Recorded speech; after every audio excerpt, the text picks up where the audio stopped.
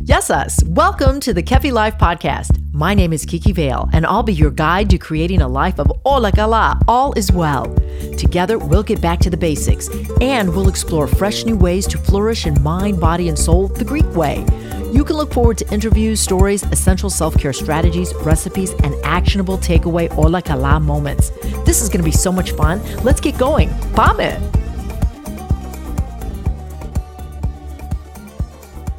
Our lexi for today is βιβλιοθήκη. Βιβλιοθήκη, or library. What is the definite meaning of library? Well, if you go to the Latin liber, it means book. In Greek and the Romance languages, the corresponding term is bibliotheca, where you will find groups of books and or other print and non-print materials organized for your use. Βιβλιοθήκη, a place of learning, love, and wonder. A place to escape the current location and transport yourself to another one in time, geography, and knowledge. Βιβλιοθήκη, a treasured collection of books, resources, scrolls, manuscripts, and important tools to elevate your understanding in a certain subject matter. One of my favorite historical and beautiful libraries that I've visited is in the New York City area of 42nd and 5th Avenue in Manhattan. The second largest public library in the U.S., the New York City Library was built in 1895 and is a stunningly beautiful architectural building which denotes a feeling of New York that is simply impossible to imitate. Whichever βιβλιοθήκη or library that you enter, it will become a personal discovery to your very best self.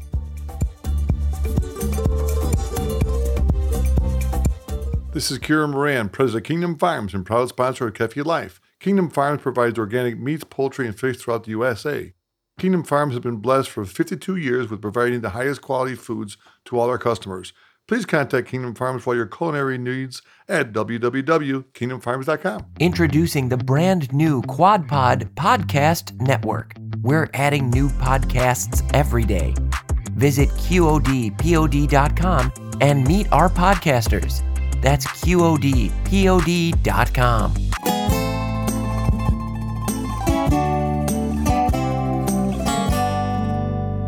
The Kefi Life Podcast is thrilled to weekly present information and knowledge to assist you in your journey to harmonizing the mind, the body, and the spirit. Today, we have the distinct pleasure of gaining insight to rediscovering Greek medicine, wisdom from the hidden manuscripts. Today with us, and he's pretty well informed, professor and historian of ancient medicine at the Institute for the Preservation of Medical Traditions, Professor Ala Touay. Touay. Did I say that right? Yes, correct.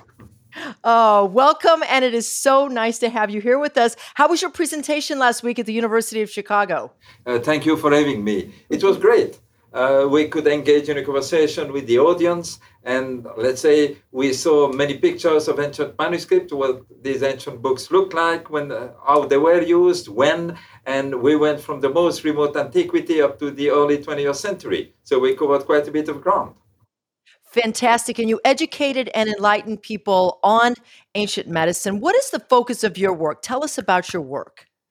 The goal is really to recreate ancient medicine, to understand how ancient physicians were practicing medicine, what they could do for the people, and how this kind of medicine was efficacious. What could the physician do in the real world, in the field?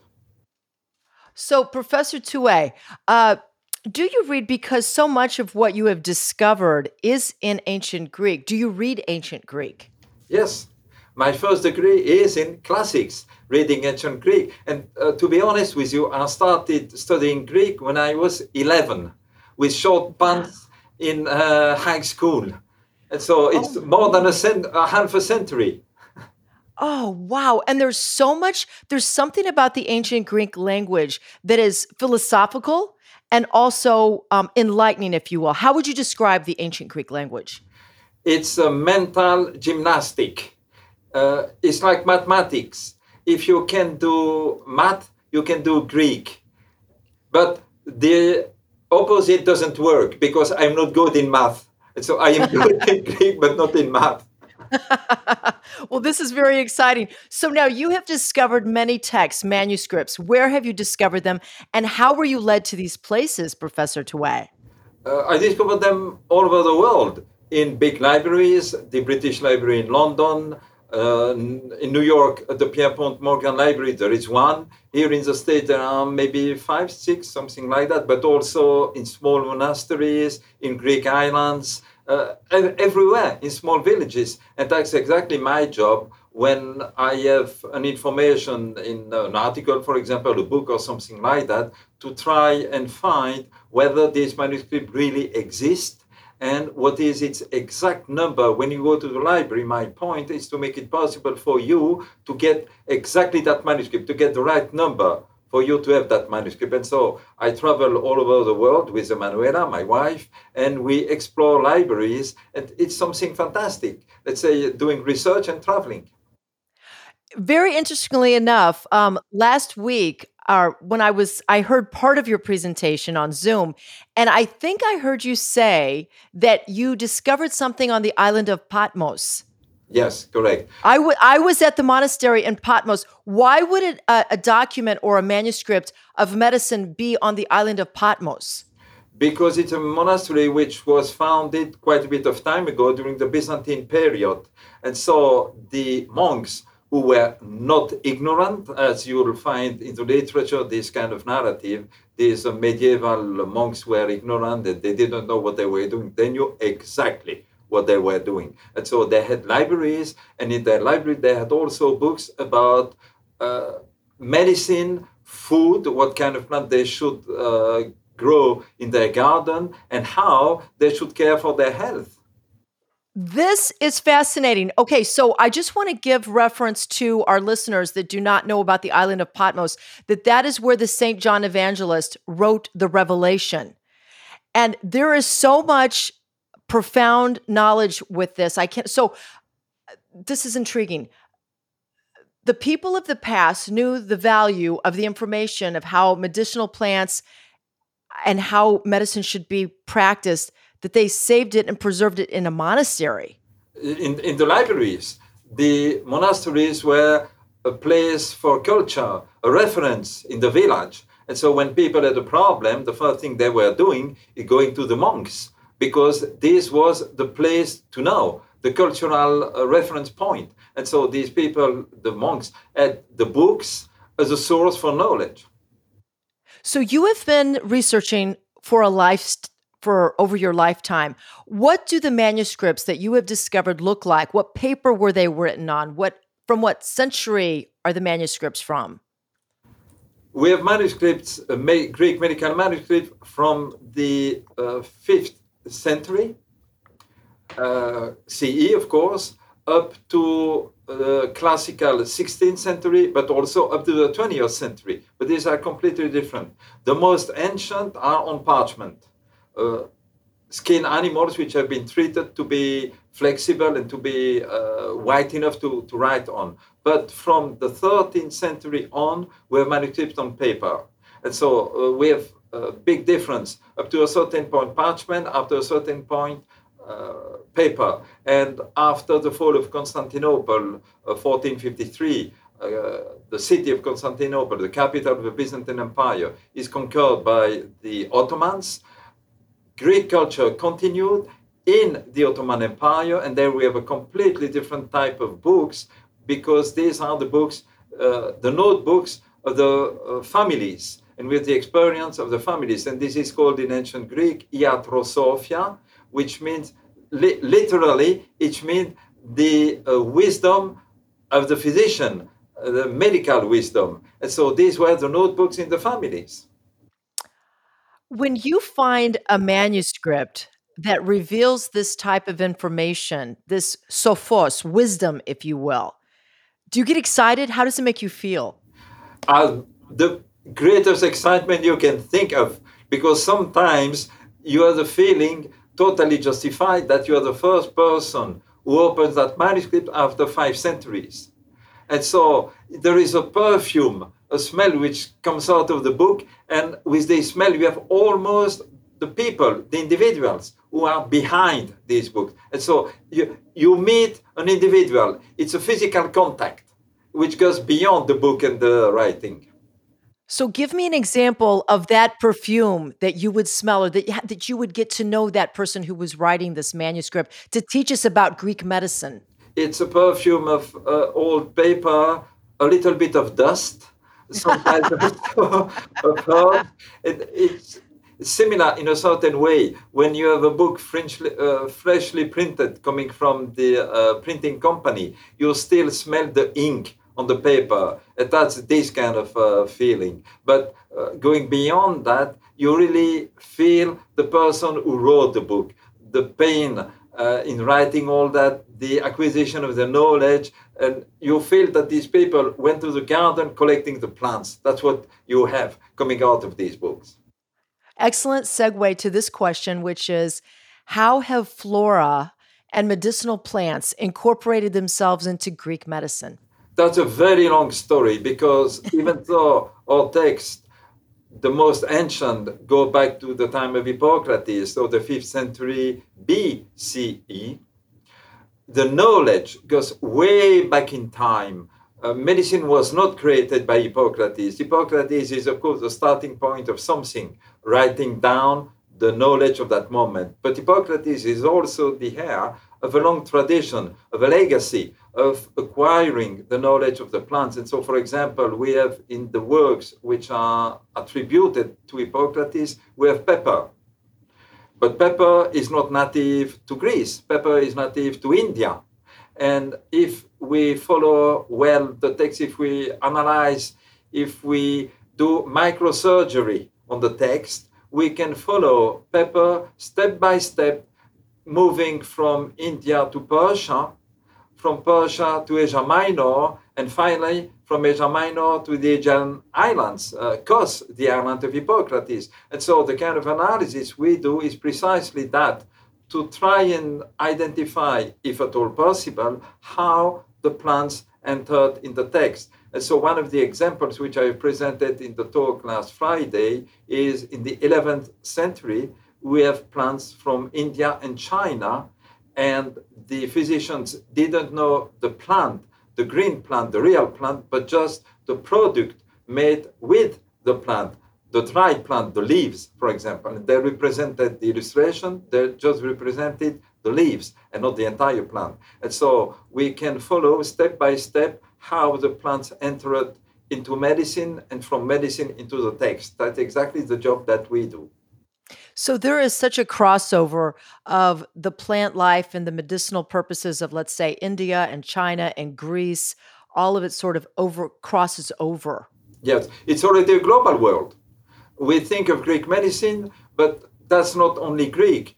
Greek medicine is a convergence of different contributions which go as far back as China. Yes, indeed. How has this important information that has been passed down to us remained preserved? That the books, and that the physicians, and that the monasteries.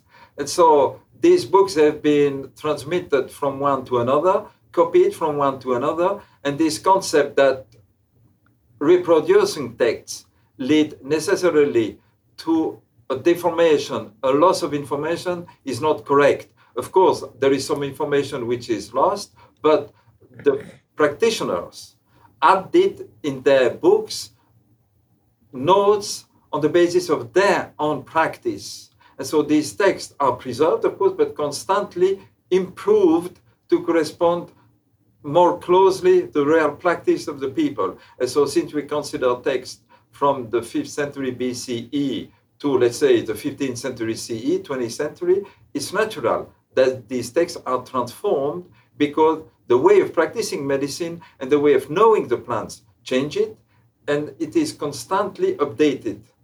And so the texts are a constant, but with also regular updating. So why do you think that this information or these practices of the ancient people that is in a convergence onto the Greek medicine, like let's say the natural world and plant life and so forth, why was it so applicable and helpful back then, but today we try to go away from that? I mean, I don't, but I love plant life and botany and natural living, but... we need to return to this kind of medicine, and not only medicine, also food and general practice, because in the ancient world, food and medicine are exactly the same thing. So your food is preventative medicine. And when you have a problem, the first thing to do is going back to simple medicine, plants. There are lots of things that you can do with a plant, but be careful because you rightly said that I am a historian. I'm not a medic, so I'm not recommending anything to anybody. And I don't ask you to believe me. I'm a provider of information. I bring this information back to the 21st century for the scientists to take a look at it and to verify whether this is something that works. What is the most fascinating thing that you have discovered through your research? Oh, there are so many. That's a difficult question because I should choose, which is so difficult. But one which might be the most really important is what I have mentioned, the Chinese plants in a Greek manuscript of the 11th century. And so with the representation of the drugs, not the plants, and there is also the musk deer represented. The musk deer is typical of the Himalaya. And so in Constantinople, in the mid-11th century, they knew the musk deer, and the musk was used for perfumes. So that's something absolutely fabulous to discover that in a manuscript. You and your wife partner, Emanuela Appetiti, discovered or created the library for the Medicina Antiqua. Did I say that right? Medicina Antiqua, yes, okay. I need to take Italian. Well, let's just get to this question. How do you work well together? You've done research to create the Institute for the Preservation of Medical Traditions. Tell us what the goal is for this institution. The goal is to recreate the practice of medicine and to merge different approaches. Emanuela is an anthropologist. I am a historian.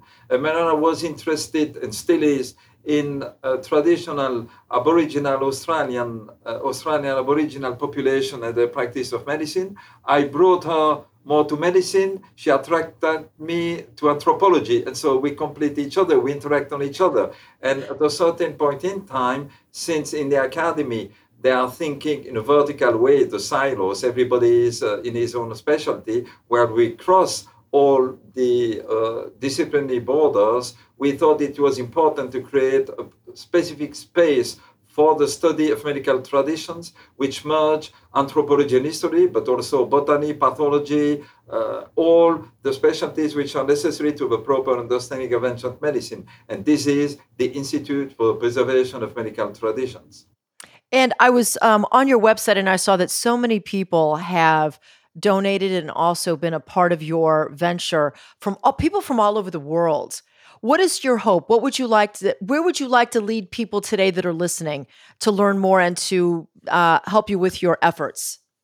We need to settle in an institution to transform our own work into something more permanent, having a solid basis, because being independent is always fantastic because you can pursue your research and always follow your research, but sometimes you need to settle down somewhere. And now we are at a turning point. We have created a fantastic library, which is Medicina Antiqua, 30,000 books. We need to transfer that to an institution to make it permanent and to open more widely the doors of our collections to people who are interested in. So far, we have had only a way of saying students coming from all over the world on an individual basis, but we want to transform our effort into something more institutionalized. And so this is exactly what we need.